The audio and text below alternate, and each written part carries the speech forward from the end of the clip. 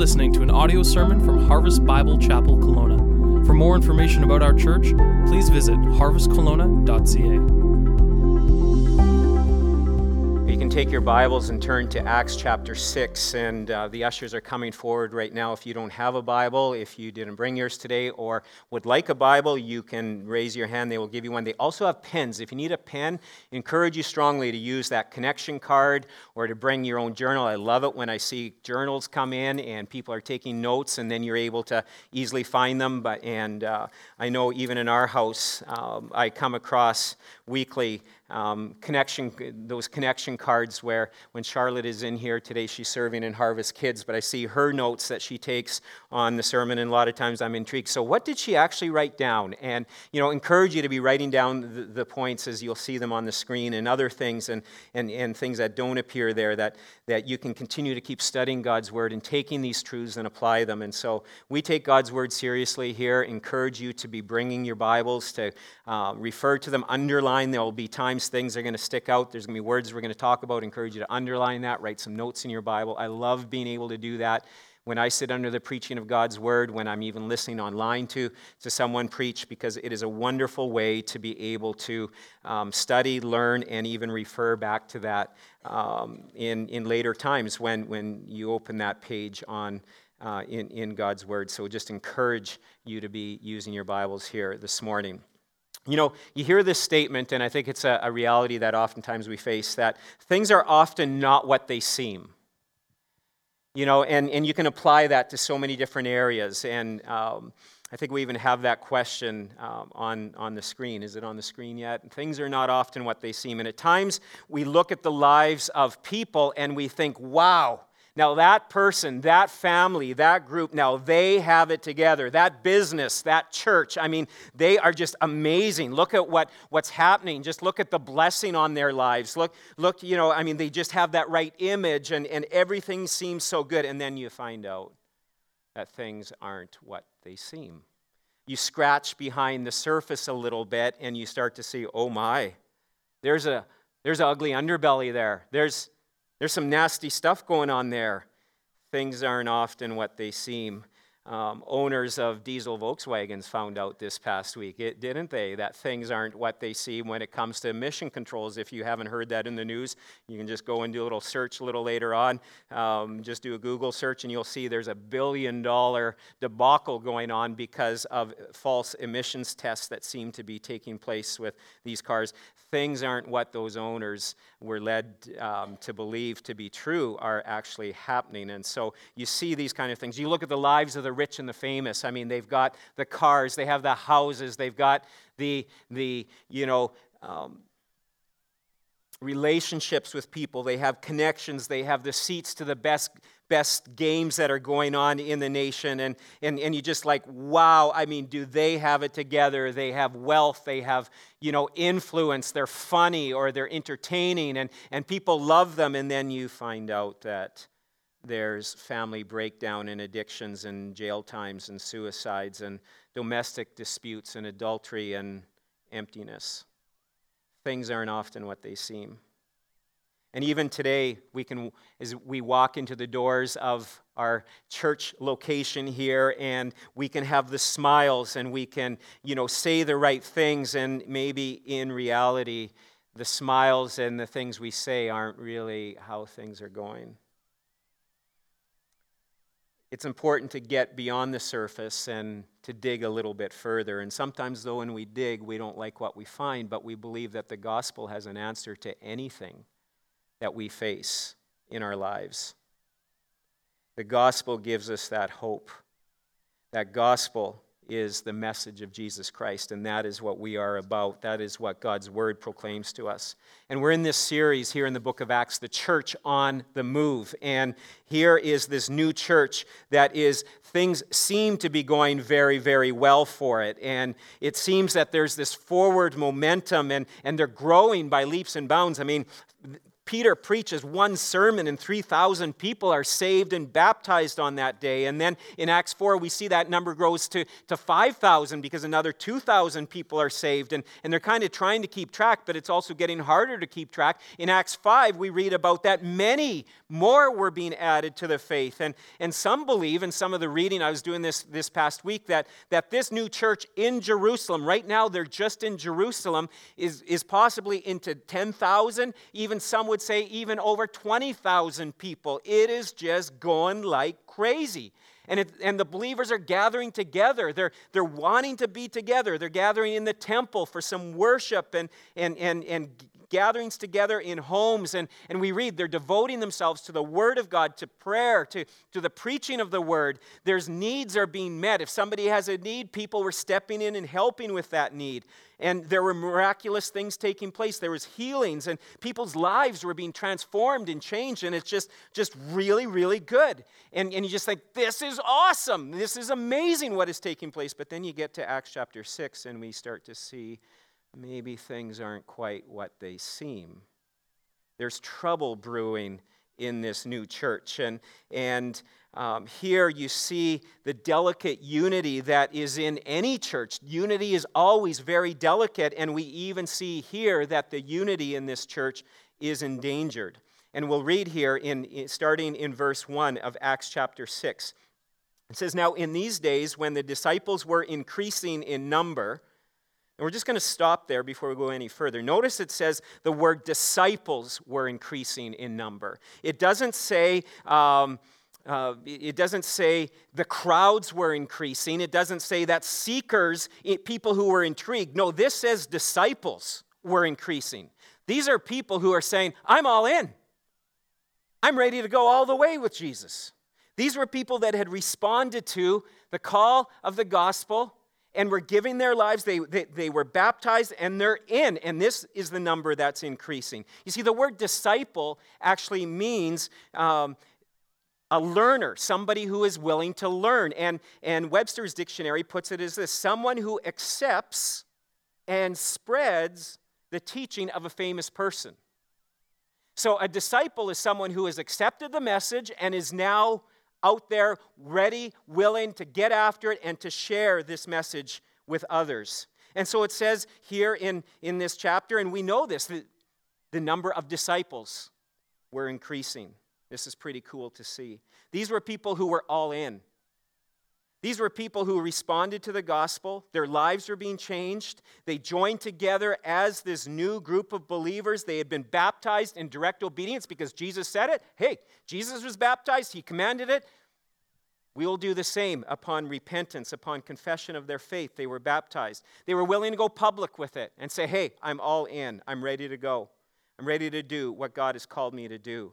And now we see they're pressing in. They're eager. They wanted to learn and to grow. They were rearranging their lives, their priorities in life as they would worship, as they would gather together. And they were eager. They wanted to get together for fellowship. They wanted to get together for prayer and to study the Word, not just, do we have to go? Or, I guess it would look good. I guess, should go to church today. I guess we should go to midweek prayer or whatever it might be. No, it's like, come on, let's go. The doors were open. They were there.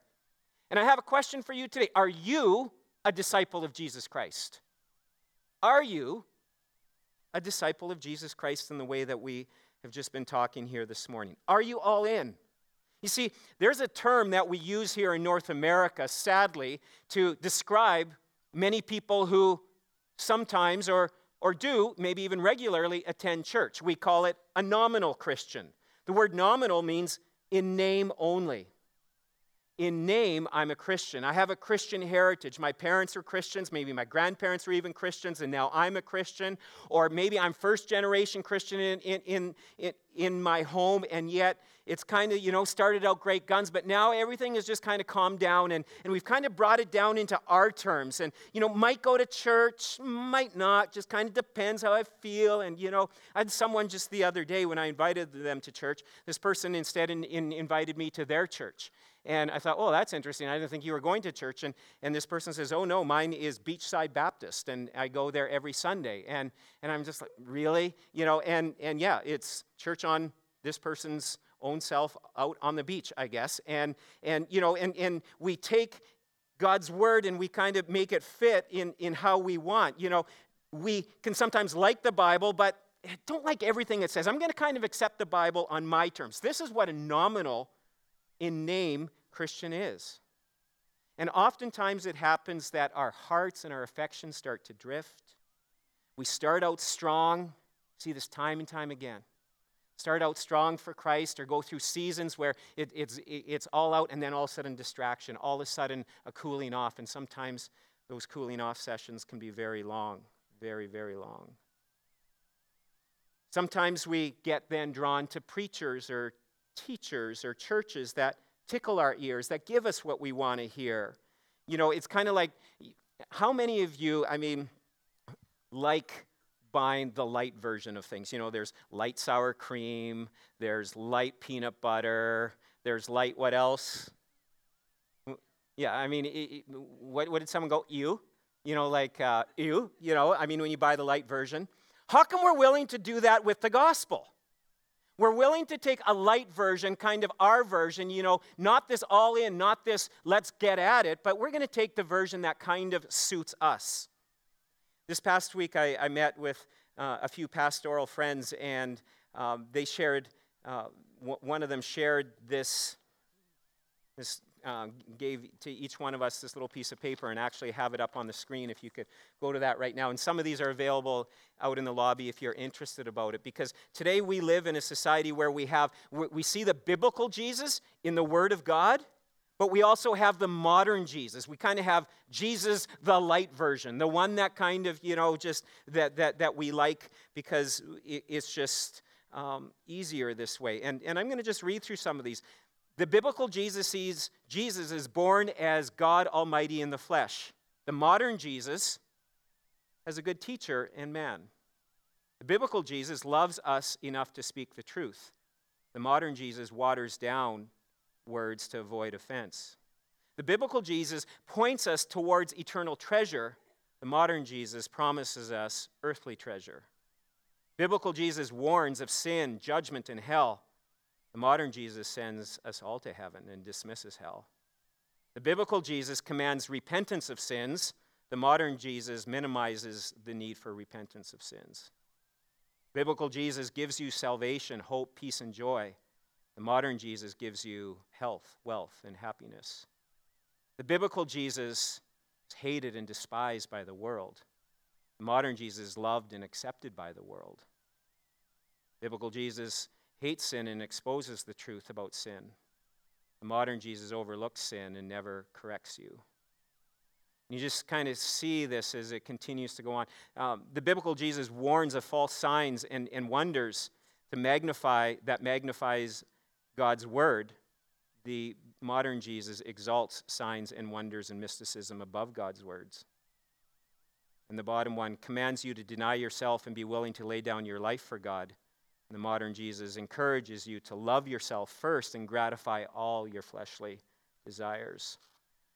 And the question is, what Jesus are we following? What kind of a disciple are we? Are we disciple the light version, or are we the all-in disciple? Those are choices. Those are decisions that we can only answer, or a question we can only answer ourselves. And so a disciple is someone who is pursuing the biblical Jesus. Though it's not always easy and it's hard, but we have the body of Christ, we have the Spirit of God, we have the Word of God all at work in our lives. When Jesus is rightly worshiped and rightly followed, others around us will respond to him when they see what he is doing in and through us. Here in chapter 6, verse 1, we see the number of disciples was increasing. It was spreading like wildfire. But again, now we start to see that there's some trouble that is brewing within the church. And one thing, folks, when God is on the move, you better watch out because the enemy is also at work. He has plans to try to defeat and to destroy and thwart any work that is happening. And this new church already, it had to deal with some major issues. We've talked about that. And in chapter 4 and chapter 5, we see how the church kind of staved off some persecution that was coming. And then there was some corruption that was kind of moving into the church. And again, that got dealt with. And now we see here in this chapter, in chapter 6, that some dissension is moving into the church. And so here in 6:1, I'll start again. Now in these days, when the disciples were increasing in number, a complaint by the Hellenists arose against the Hebrews because their widows were being neglected in the daily distribution. Here is something that is very, very important. I encourage you to write this down. Small issues can become big problems. There's nothing new, there's nothing profound about that, but just want to remind you of that. That small little issues can become big problems. Isn't that true? Haven't you experienced that within a church environment? Have you experienced that in your family? Experienced that in the workplace? I was asking Charlotte, I said, what have been some explosive things that have happened in your workplace over the years? And she said, they changed out the coffee maker. They changed from one kind of coffee to another, and now they're charging a little bit more, and some said it was more environmentally friendly, and the emails and everything, and just a little issue became a big blow-up, and you think, really? Does it have to come to that? But we see that a complaint arose within the early church. Some murmuring, some grumbling, some complaining. Whisper here, whisper there, just hear what they're doing. I can't believe that this is happening. And there's a dangerous, and becomes a dangerous undercurrent that starts to happen when there's murmuring and complaining that is happening. And just to help you understand the conflict that is going on, we have this chart here for you that there were the Hellenists versus the Hebrew Jews, all right? And so we see that there is this battle kind of thing, and it's a racial thing that is happening. The Hellenists were foreign Greek-speaking Jews from countries like Asia Minor, North Africa, and other Mediterranean countries. And over the centuries, over the decades and centuries, because of persecution, they were dispersed from Israel, from Jerusalem, and they were dispersed into other regions, into other countries, but they still maintained their Jewish heritage. They still wanted to keep going in following the Word of God that they had in the Old Testament. You hear that word Zionists. Even today, there is a pull. And so all these people, oftentimes, because they would want to go for Pentecost and for Passover celebrations, Jerusalem still held a very important place. Oftentimes, even when they would get a little older, and there was this pull to want to go back to Jerusalem and to live there and to be closer to the temple and to the place that was so near and dear to their spiritual heritage. And so you have the Hellenists that were there, but then you also, and the number of Hellenists were probably in the hundreds. There weren't a lot of them. They were very much the minority. Now remember that, okay? The majority of people were Hebrews. They were from Jerusalem. They were from the region of Palestine. They were the real deal. They were the full-bloods. Purebreds kind of thing, where the others had adopted a lot of the Greek culture. They didn't even speak the language of Hebrew or Aramaic. They were speaking other languages and different dialects, and so they spoke funny, and oftentimes they didn't speak the language that the Jews in Jerusalem spoke, and they had different customs and traditions and different things. And so these people historically did not like each other very much. And especially the Hebrews, they often looked down on the others, and then the others thought they were a little more elite, and so they looked down on the Hebrews. And so you have this going back and forth. And you say, okay, you know what? Some of the ladies are a little upset because they're not getting, you know what? Some are getting more bread than they are, and it doesn't seem very fair, and it doesn't seem like all that big of a deal. But we have this complaint that starts to arise. And remember, small issues can become big problems. And nothing is used by Satan more effectively than distrust and resentment. You can see that time and time again in the family, in a marriage, in the workplace, and within the church. Satan loves to get the church so busy, off mission, and fighting from within, where there's bickering and complaining and power struggles and my way and their way isn't the right way, my way is the right way. And a church that is embroiled in internal conflict will find a message. Their message is diluted. It becomes the gospel, the light version. In fact, they don't even want to share the gospel. They're so busy fighting within themselves. And remember, one of the things we've been saying in this series over the last few weeks, that a pure church is a powerful church. And before a church can be a powerful church and do powerful things for the work of God, they need to deal with the division within the ranks. If there's infighting and division that's happening, a church will not be powerful. It will not be effective for the gospel. Remember I told you a story that this was earlier in this year about a church in Dallas, Texas. True story. It was a nice-sized church. A huge problem erupted, and it became even front and center in the news. There was a split, and so there was two groups within the church, and they were fighting over the building. No, we get the building. No, we want the building. You shouldn't have it. We should have it. And it's going back and forth. It goes to court even, and it's just this ugly thing where the word of God is it's just being laughed at in the media. And finally, in the end, when somebody did some digging to find out how did this even begin, what was this war all about, and what did it come down to? If some of you remember, it was over a piece of what? A piece of ham at a church supper, that one of the prominent leaders in the church got a smaller piece of meat than someone else that he was sitting next to and took offense. Small issues can become big problems. And Satan's strategy to stop the church will ultimately result in advancement of the church when we learn to respond biblically. When we look at the steps that the apostles took here in dealing with this situation. And folks, what we're going to talk about here today and how they dealt with this situation can be applied in your family, in your personal relationships, within the church, and even into the workplace. There are things we can learn from how they dealt with this problem. And so today, Harvest, let's learn. Let's learn this as we're coming up to our 1-year anniversary. So thankful for the year that God has given us, but unity is always delicate within the body of Christ. And so let's take and apply this to our church and to our ministries and to, our workplaces, in our homes. Let's learn from God's word here today. And the first thing we see is take and deal with the problem quickly. Deal with the issue quickly. Don't wait. The 12 right away, it says, verse 2, and the 12 summoned the full number of disciples.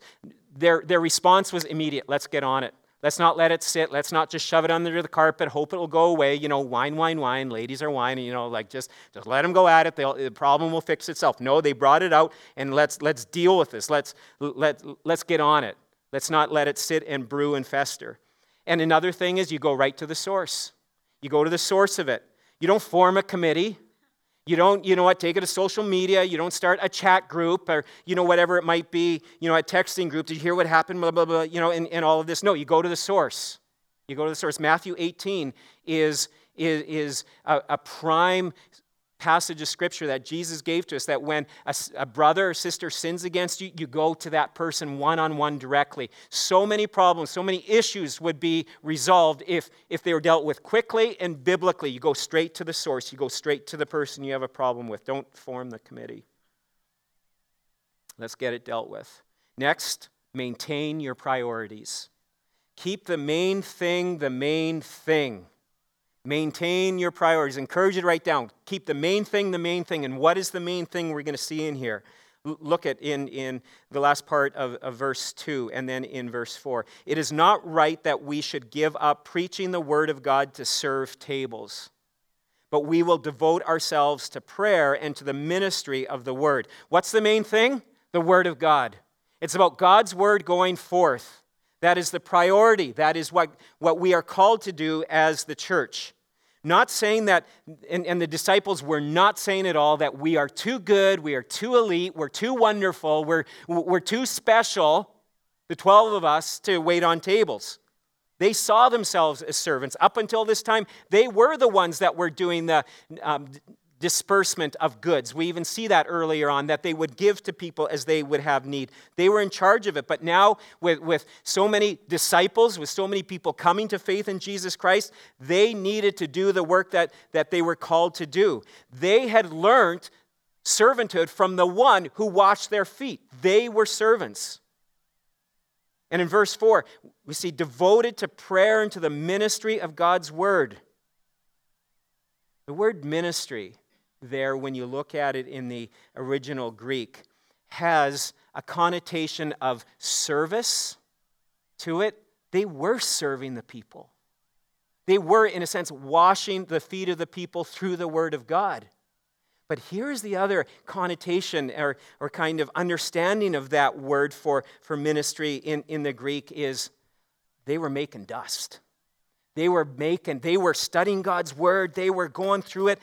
And they were making dust happen, like they were going at it. Like when a young guy gets his driver's license, there's nothing better going to a gravel road and just, especially when you have a gutless car. I had this Ford Maverick, and it was pretty gutless, but boy, on gravel, it felt pretty powerful. It was on loose gravel, and it was pretty cool to look in that mirror, hitting 10 miles an hour, and looking in the mirror, seeing that dust flying behind. Oh yeah, making dust here. Well, that's what the disciples were doing. They were serving, but they were making dust. They were given it when it came to study the Word of God. Remember how Jesus, post-resurrection, was walking on the road to Emmaus? What did he do? He proved his resurrection by walking them through the Old Testament passages of Scripture. The apostles needed to be studying the Old Testament and be current and understanding what God's word was saying. Plus, some of these ended up writing parts of our New Testament. And so they needed to study God's word so they could teach and they could proclaim with authority that comes from the Word of God. And so they were devoting themselves to that. Paul later on wrote to Timothy in 2 Timothy 2:15. He says, told Timothy, you need to rightly handle the word of truth. This is God's word. This is his truth. Handle it properly. That's part of the main reason why here at Harvest Bible Chapel, we go through chapters verse by verse. We don't spring around to a whole bunch of different verses to try to prove something to you. We allow God's word to show its power and its authority as we go through God's word. And then it forces us to handle the difficult passages and the hard things that sometimes we don't want to hear. And it is so important. I was reminded of this week. The job of the preacher is to get the word of God into the people and the people into the word of God. Let me say that again. The job of the preacher is to get the word of God into the people and the people into the Word of God. See, if we're just gathering together and having a book study on some book that's been written, in the, past, few decades or the recent release, that's just a book study. We need to get into the Word of God and get a heart and an understanding of the mind of God and how we are to live out our lives for God. The job of the preacher is to get the Word of God into the people of God and the people into the Word of God. And see, there's a danger that so quickly churches and pastors and that we can easily lose this priority. And churches end up losing it because there's an immediate need, and get caught up in what is going on. And the greatest need, the greatest priority is getting God's Word into the lives of the people, helping them to understand, interpret, live out the Word of God. In a world that is changing and shifting so much, it is vital that we are in the Word of God and we respond to what is happening biblically, preaching the full counsel of the Word of God.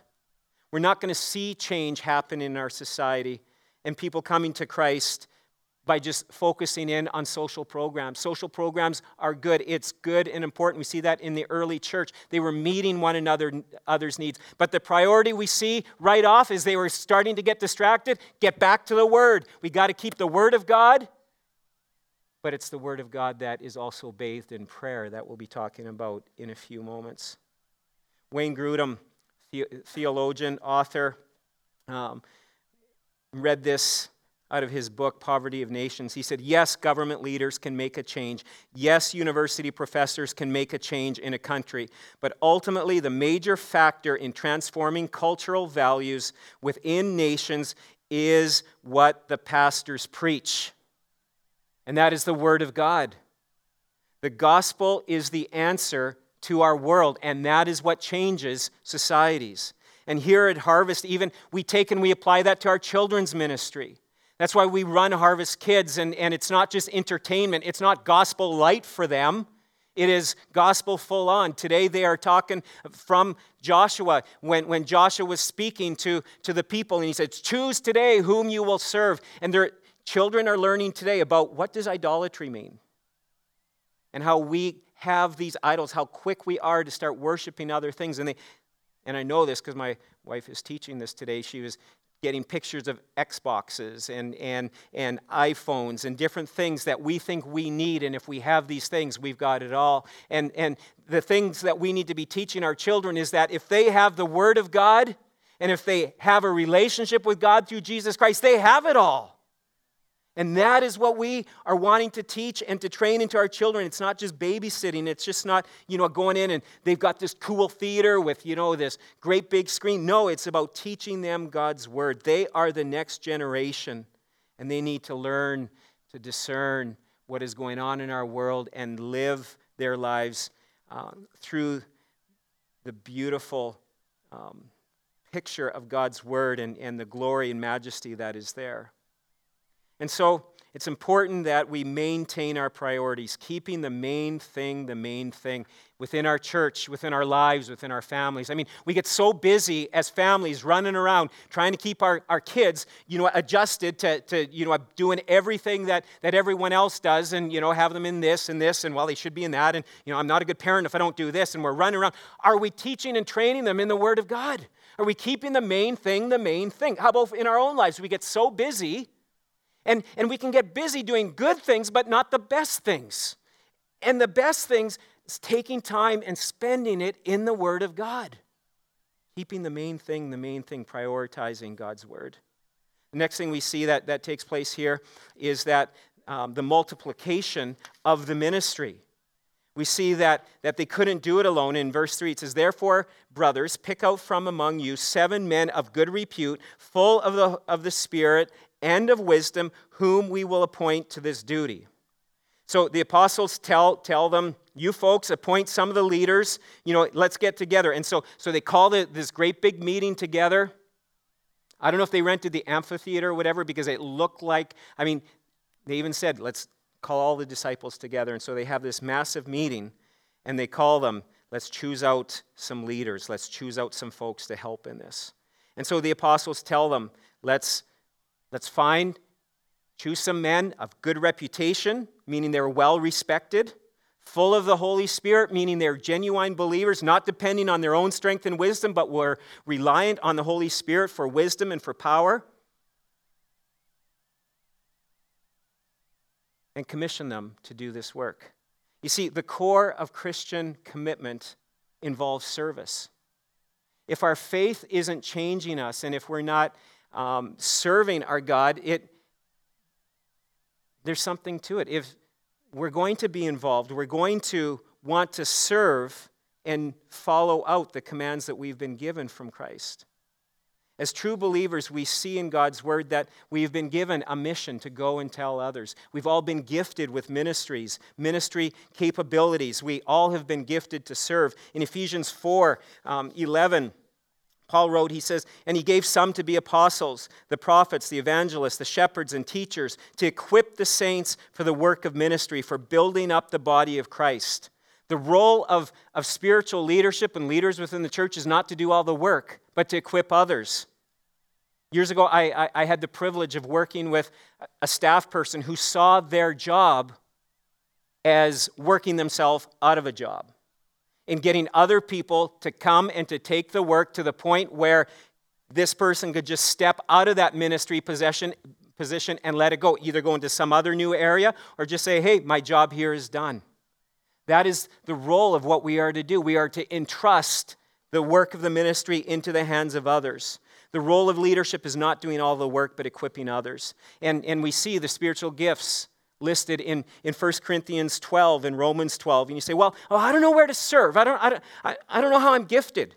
Do a spiritual gift survey inventory. There's some online on our website. You can even go there and do it. Google it. You'll find out other ones, and you'll kind of see some areas maybe of giftedness, because maybe you don't see that within yourself. Another great way is talking to others and say, hey, where do you see me having certain giftings and abilities? But best place to know how to get involved in starting to serve God is ultimately, it's best if you can do it in your place of skill. A place of passion. What are you passionate about? Get involved. Serve in that area. Maybe you're skilled in a certain area. I am not skilled to be up on stage here while they're singing. I totally apologize. Last Sunday, they have these in-ear monitors that they use, and so they're listening to each other, and I had left my mic on, and they muted me so that when the worship was happening, you couldn't hear me, but all they could hear was me singing. And I don't know how they pulled it through that song. I'm sure I sent them, they were probably trying to turn me down or whatever. I'm not gifted in that area, but I can be gifted in other areas. But another area, that way that we can just serve, is, where's the area of greatest need? Where do you need me? And I'll be honest, when it comes to the ministry and serving the Lord, it's not often very glorious. There's very few positions within the life of the church that are very glorious if you take it biblically. It's hard work. It's a lot of sweat. It's a lot of personal opposition and fear and attack that comes when you step up to serve God. It's not glorious. It's not. But you know what? It's a lot like a labor room, because a labor and delivery room, that's usually not a very glorious place, is it? It can be an anxious time. It can be, for some of us, very stressful time. But the results are amazing. And in the same thing, when we serve God, it's not glorious. Often it's not easy, but the results, they're amazing. They're amazing when you see lives that are being changed and transformed. That parents can come in here and have their kids learning the Word of God as they are being ministered to, and God's kingdom goes to work Sunday after Sunday on the shoulders of those who are serving in so many different ways. It's beautiful to see. The results over the long term are amazing. And for these 7 men, this was not a very glorious thing. These were some of the first appointments within this new church. It really was. And it was to wait tables for widows. And you're choosing some really good, top caliber people to do this? Doesn't seem to make sense, but there was a need. They were appointed, they stepped up, and they did it. And to all accounts that we know of, they did an amazing job. And that ended up becoming the grounds for some of them to go on and to serve God in some other very amazing ways. But they were getting their feet wet, so to speak, by waiting on tables. And here at Harvest, I can tell you honestly, with a new church and with the kind of church we have, as far as, a church in the box and the ministry that is going on, there's virtually need in every area of church ministry. So you have an area of interest? Hey, sign up. Be a part of it. Go online. Sign up. Speak to a ministry leader. And one of the important areas to serve God? It's out in the parking lot. It's out at the entrance, welcoming and greeting people, letting them know as they're walking in these doors they're loved in the welcome ministry, and preparing coffee, bringing snacks, different things that happens out in the lobby. Serving in setup and takedown, and serving in Harvest Kids, serving in worship, all of these different things. There's so many opportunities. And then this week I was reading from some author, that someone who's done a lot of studies. They say that oftentimes people will decide within 7 minutes of walking in the doors of a church if it's going to be a church for them or not. because they want to know, this is going to be a place where I'm going to be loved, I'm going to be cared for. That's 7 minutes. I'm not even preaching by then. I mean, people have made their decisions at times on a church before they even get to hear me preach, which might even turn more of them off, And so you folks need to do an amazing job at loving, at getting to know people, having an attitude, a mindset. No one stands alone. That out in the lobby afterwards, as there's coffee and as there's refreshments, that it's about talking, extending ourselves, going and greeting one another and getting to know people who we don't know. People's hearts are drawn to the love of God through the people of God even before we get to the Word of God. And it's preparing their hearts. And that is so important. Now take a look in verse 5. It says, and what they said, because remember the apostles said, okay, choose some 7 men that, good reputation, filled with the Holy Spirit, have some wisdom.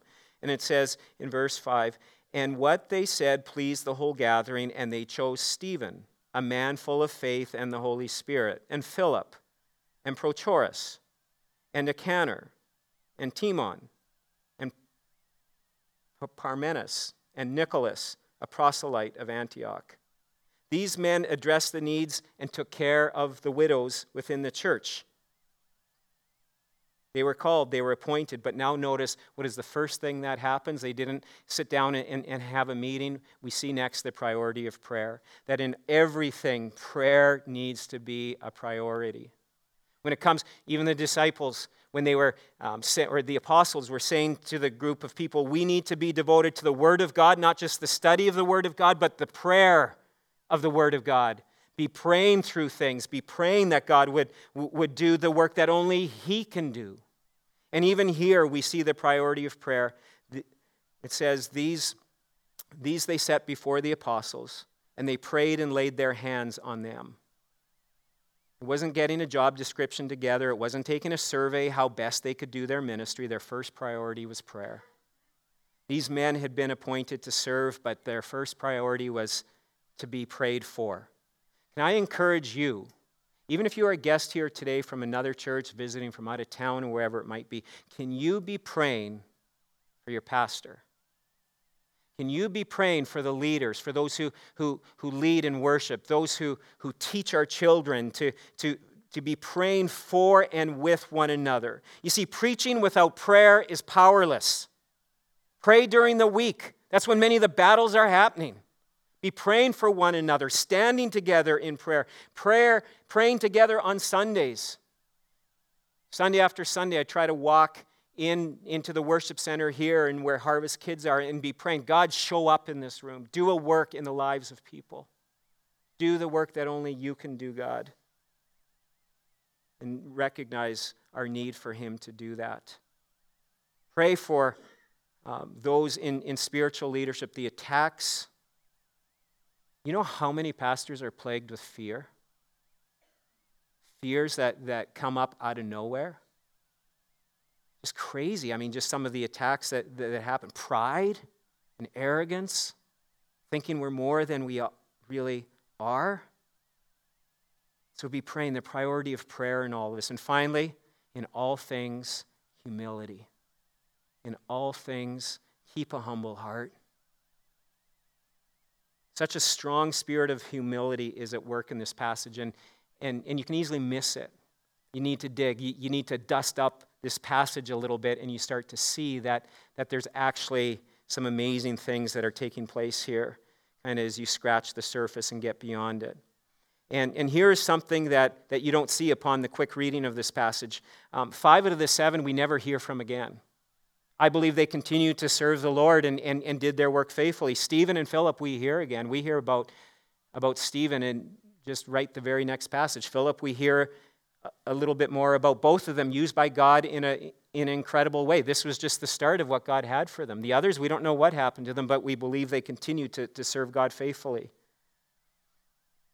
And so we see that there's an attitude of humility here and that God used them. But here's the neat thing that I never understood this or realized this until this week as got digging into this, that those 7 names, those 7 individuals that were chosen, they were all Greeks. They weren't locals.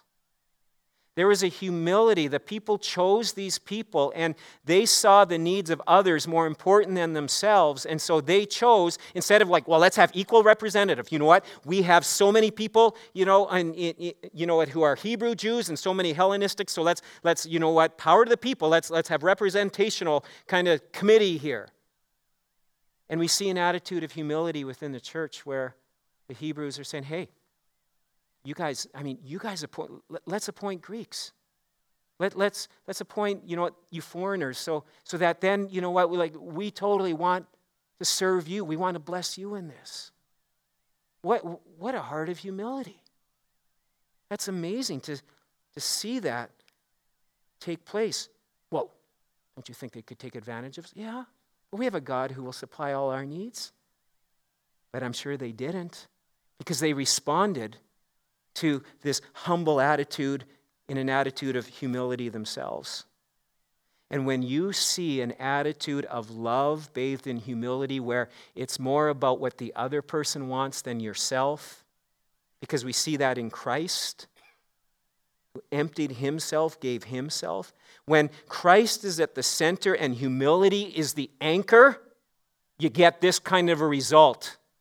You get the kaboom factor that happens within the life of the church. I love this. Look at verse 7. Underline this if you're an underliner in your Bible. This is amazing. And the word of God continued to increase, and the number of disciples multiplied greatly in Jerusalem. And a great many of the priests became obedient to the faith. What happened? What could have destroyed the church? The murmuring, the complaining, my rights over your rights resulted in, boom, more disciples. More people saying, I want that.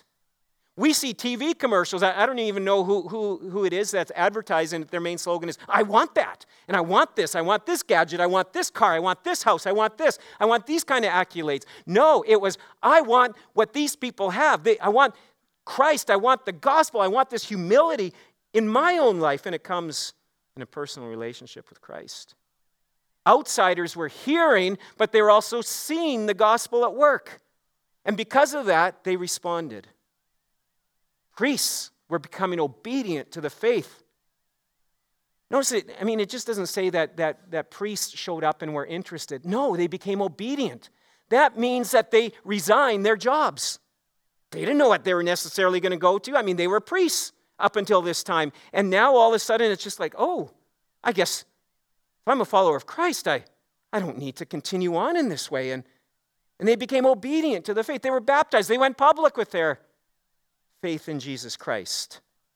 They had the most to lose, but they gained Christ. They found it all in him. He would meet their needs, and the gospel spread. So this morning I ask you, where are you at this morning in light of this passage? Are you a disciple of Jesus Christ? Are you all in? Have you personally responded to Jesus Christ as your Lord and Savior? That is the most important thing. Do you know him in a personal way? Have you come to him for the forgiveness of your sins and received the gift of salvation, that free gift? If not, that's the most important thing. You can do that today. I'd love to talk to you after the service. You can pray a simple prayer right where you're at in receiving Christ. Asking him to forgive you of your sins and to come into your life and be your Lord and Savior. And that begins the most amazing, difficult, but rewarding journey of your life. Or are you living your life with an attitude, are you living your life in an attitude of obedience to the Word of God? Or is it kind of like I'm living the smorgasbord Christianity? I'll pick and choose what I want to believe and what I want to do. I'll take a little here, a little there. Or are we taking the full counsel of God and applying it to our lives? Do we just want our ears tickled by preachers, or do we want to hear the truth of God proclaimed to us and fall under the teaching of God's word? Let's be praying for our church.